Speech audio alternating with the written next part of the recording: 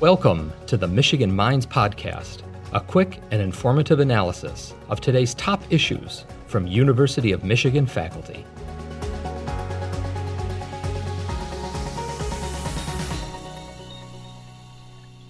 Thank you so much for joining Michigan Minds. I'm very excited about our guest today, so I'm going to go ahead and ask him to introduce himself and share a little bit about what he does at the University of Michigan.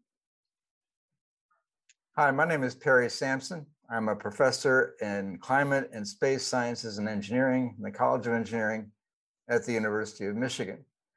This is my 43rd year on the faculty at the University of Michigan. And in that position, I have done research on air quality, the long-range transport of air quality, acid rain back in the day, ozone, and the like. And then they gave me tenure. And at that point, I decided that part of my effort ought to be going to thinking about how to teach in a way that is more accessible to more students. And that led to a whole new area of enterprise for me, research on how students learn, in particular, how students learn climate science. And from that, virtually everything that I've been developing in terms of innovation has been based on a need that I had in the classroom. That's fascinating. We're going to dive in and talk about a lot of your different accomplishments and achievements and great work over your career. And I was planning to ask how this transition happened. So from the research focus into these more accessibility learning tools. You were recently awarded this year's Distinguished University Innovator Award, which honors faculty members who have developed transformative ideas, processes, or technologies and successfully took them to market. So congratulations, first off. And how does it feel to be awarded this honor? My gosh, is that humbling or what? I mean, you think about all the innovation happening at the University of Michigan in medicine and many other engineering, all the fields. I am excited, first of all, that they have honored someone doing work on education technology, because one would argue that should be one of the areas of focus. How do we do our best job at offering our students a good education? So thinking about how to create these sorts of technologies has, I'm just honored. And before we begin, I want to make sure that I state that all of the innovations that I'm associated with are largely the work of students from the University of Michigan. I like to say that I think I have like one of the best jobs on campus. Step one, I get paid to talk about the weather. How good is that? And part two is it's just the opportunity to throw half-baked ideas into this sea of amazing students who run with these ideas, and they don't all work, but my gosh, some of them do. And most of the progress we've made has been on the shoulders of the students here at the university. I want to ask you about a few of the different technologies that you've developed. So first, can you tell us about the groundbreaking Blue Skies application and how that was developed? Yes, I'm going to embarrass myself here by walking through that process. Step one was I needed weather for my 9 o'clock class. And this was back in the day that there wasn't an internet yet. There was precursors to it, NSFNet. And one of my students, Jeff Masters, decided that he would build a telnet session. And that telnet session for the younger people in the audience, that's basically you're doing commands onto the screen. And with that, Jeff built a system called the Weather Underground, which allowed us and me to go in and pick any particular town in the country and pull up the current weather there. And now I walked into class and looked like Weather God. I just knew what the weather was everywhere. And that was spectacular. We had as many as 50 people a week using that system, and we pretty much knew them all on a first name basis. And then, as I recall, a hurricane happened on the East Coast. I think it was Hurricane Bob back a long time ago. And suddenly we jumped to something like 50,000 in that week. And So we said to ourselves, this network thing could be big someday.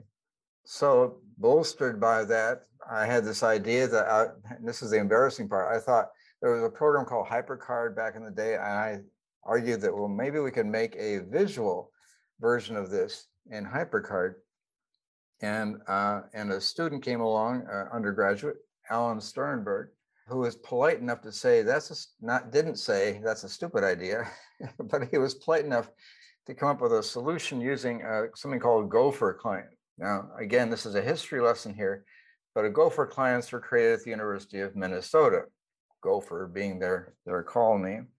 So we decided we would make something using that Gopher client, which was an interactive map where you could literally roll over cities, and now the weather in that city would pop up. And wanting to keep with the school theme, we called it Blue Skies for Go Blue. And that Blue Skies became really the first interactive weather application on this growing internet.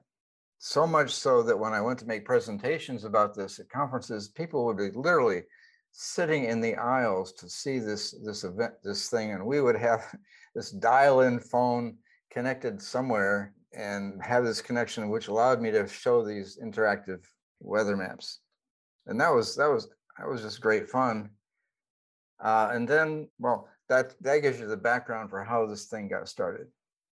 And so in all of that, you co-founded the Weather Underground, which has become an application that a lot of smartphone users use daily to keep track of the weather. And can you tell us about that progression that has taken this application that you helped launch with students, and then to where it is now, where it's so utilized by so many people?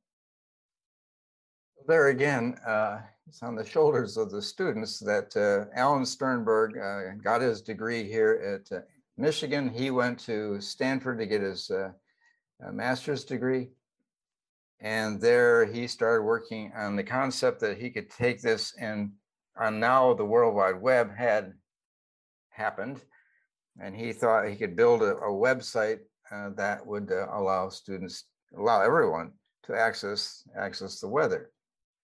And he built that there at Stanford, and he was building it in a team that others in his class that semester were also building websites, and so they'd help each other build their websites. Well, one of his teammates was Larry Page, and the two of them, built their websites, and which meant that when the initial Google happened and you looked for weather, it was not unlikely that Weather Underground would show up as one of the sites.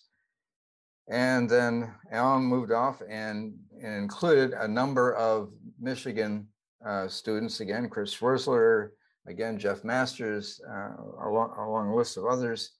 And they created this company and hired somebody to do advertising there in California, where he set this up. And I worked with them. I was president of that initial company, but had the good sense to back off quickly because obviously I've got a day job. And they carried that, God bless them, to great heights. So I also want to talk about when you were creating and helping develop all of these innovative tools, did you imagine it going into an element where it would be used for K through 12 education, or where it would be used by just anyone who's looking to check the weather? I know you said that you wanted to know what the weather was. Could you have ever imagined it would go where it's gone? First of all, my memory probably isn't that good that I can remember back that far. But when you start a company, any kind of company, you always want to dream big that this could be big someday. We had competition, the Weather Channel and AccuWeather, and the theme that we had was democratizing data, because National Weather Service has weather data. And the brilliance that Alan and others had at the Weather Underground was well, let's open this up so people could put their own instruments outside and add them to the network. And many, many did, to the point that the Weather Underground became the world's basically largest weather data set. Not only what the governments were providing in terms of weather, but also people in their backyards providing and sharing weather information. And that's still, I think, probably one of the more popular parts of that service. So democratization of the data, we're quite proud of that opened up. They had API and ability for people to be able to use that data, and I think that probably changed the field dramatically. It's remarkable. And after talking with you, this transition that in reading the work that you've done into learning tools is seamless because it's essentially where everything was heading. So I want to ask you about a few of those learning tools, including lecture tools and learning clues. Can you tell us about those and how they are helping students? Well, lecture tools, again, was a system that, first of all, I was teaching a large course on climate change, and we were using clickers in the class, and that engaged the students in some interaction during class time. But I wanted to do other kinds of questions. Being a meteorologist, I wanted to show a weather map and ask the questions like, where on this map would you expect it to rain today, or where should it be windy? And I couldn't do that with clickers at that point, at least. So I can program just enough to be able to demonstrate what I want to do. And then again, it's the ability to hand that off to a student. They take it and turn it into something that actually works has been the process I've used. So I created this initial code that allowed me as the instructor to ask all kinds of questions in the classroom, not only multiple choice, but these image-based questions, free response questions, rearranged list questions. And with that, then I could engage the students in multiple ways to see if they understood what I was talking about. And the students, this was back probably in the early 2000s, would lug their laptops to class. And that in those days, those were heavy things. And the students came and said, look, if I'm going to lug this big box brick of a computer to class, here's some other things we think we should do. And so virtually everything I did after that was in response to students telling me what they wanted. Among those that I'm most proud of is that with lecture tools, students could ask me questions during class. And I'll talk about that in a minute. But that capacity so that students could answer my questions, they could ask me questions, made the dialogue, especially in these larger classes, it's often difficult for interaction to happen. This allowed a great deal more interaction.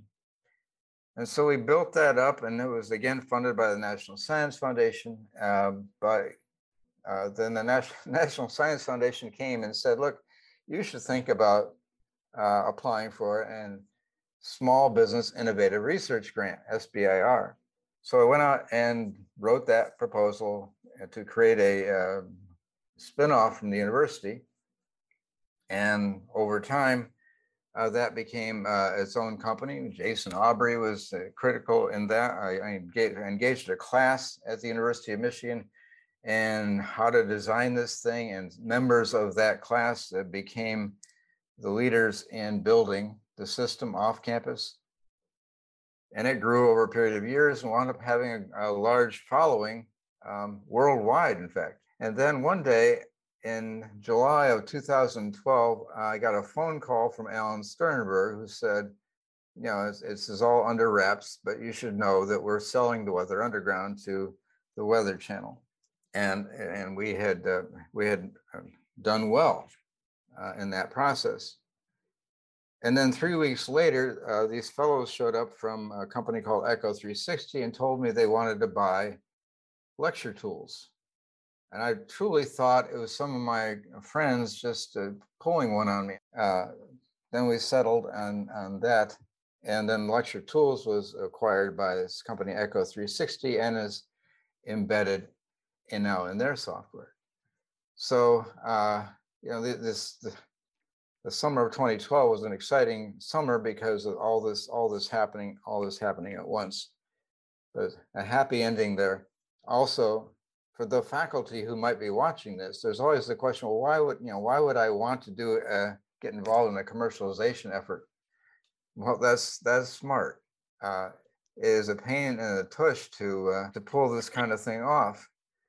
And I don't recommend it for the faint of heart, because it's there are a couple of projects I won't talk about that failed miserably, and things went downhill. Some things fail, and unless you really believe in what you're doing, this is not something to try for.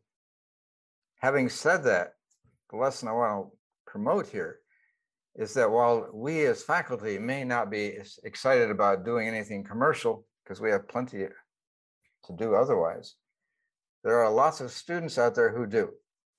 And I would argue that one of the greatest educational opportunities is get students involved who have that desire, get them involved in entrepreneurship, help them to the degree of finding these funds from the National Science Foundation or other sources. And once they are started, then just get out of the way. But that model has worked famously for me. You've obviously made a vast impact with all of these resources that you've developed and made available to the public.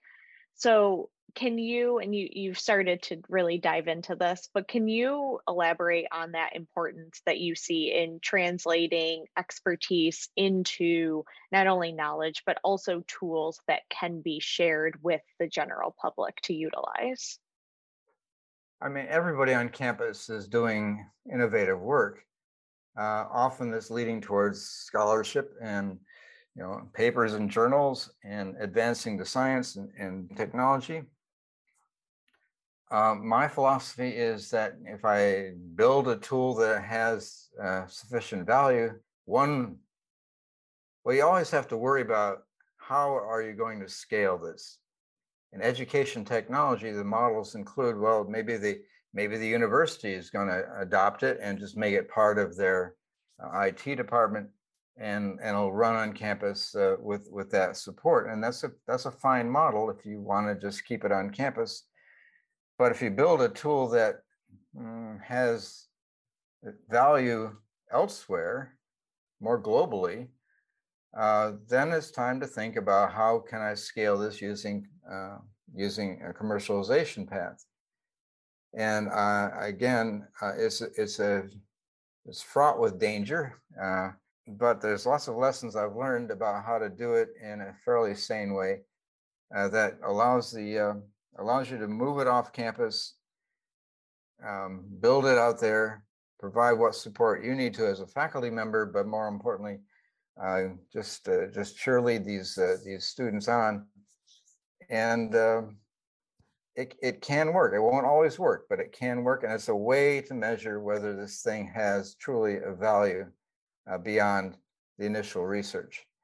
And I find that exciting. It's like you're gambling. You're putting your energy. It's a lot of time and energy. You're putting your energy into this, and when it does succeed, you're both shocked that it actually worked, but it's just feedback that okay, you can do this, and you keep trying, and that's what keeps me going to try yet ever another endeavor. Wonderful. Is there anything else you want to add to this conversation before we wrap up? Yes, there is. There are two things I'm going to talk about here. One of them is Echo 360 is a company that acquired Lecture Tools, and with them, they've built a system so that now students can ask these questions. And I've got a project going on now where we're watching or exploring then, how does this change the classroom? So in my class, I've asked the students every semester, how comfortable are you asking a verbal question in class? And we find that there are some cohorts of students, particularly women in the sciences, first generation students from English is not their native language, who are far less comfortable asking a verbal question in class. But when you offer to them the capacity to ask questions anonymously during class time, my gosh, the classroom explodes. Where like last semester, we had 500 questions submitted. Now I've been teaching, as I say, for 43 years. And before I used this, I would always go, any questions? And I might get a dozen over the whole semester. Now I'm getting over 500 questions, which is sobering to know how confusing you've been all this time and didn't know about it. So I'm on my soapbox promoting the fact that we need to be adding this sort of capacity for students to, especially in the large intro courses. There, we want students to feel like they belong at the university. And if you can't ask questions and you're looking at everybody else and you think that they're all brighter than you, you don't feel yet like you belong. But if you can pose questions and see your questions are no dumber than anybody else's questions, then hopefully you get the sense that I can do this. You know, I can play along here. And that's the sort of research we're doing on that level. And then there's a new project that I haven't even talked about in this, in commercialization effort, called Learning Clues. And Learning Clues is, I think this is my best project ever. And in this project, we literally take the videos that are being recorded in class, and we're able to extract everything that's being said during class, the transcription, but we also extract everything that was visually presented during class. And all that goes into a database so that at number one, students can search then. Where in class did they talk about a particular topic? And it'll take you to that moment in the class where that was discussed. And second, we figure out then what was actually important that was said during class using artificial intelligence. So the students can then pick some series of days, maybe September 1 to September 30th, and it'll collect all the important phrases and words that were used over that time and develop and present to the students a study guide automatically. Because I'm a lazy man and I don't like making study guides for my students. This way the system would just make it for us. So I'm excited about this new innovation, about how we could take the information in class and to the benefit of the instructor who doesn't have to now have the burden of making study guides anymore. The student has the advantage of being able to study more efficiently. We think this is going to be an exciting new addition in education technology. That's remarkable. It has so many different benefits for everyone involved. That's really great. I'm so glad that you added that. Thank you. Yeah. All right. Well, we have reached our time with you. Dr. Sampson, thank you so much. I sincerely appreciate your time, and congratulations again on the Distinguished University Innovator Award. Thank you so much, Erica. Thank you for listening to the Michigan Minds Podcast, a production of the University of Michigan. Join the conversation on social media with #UMichImpact.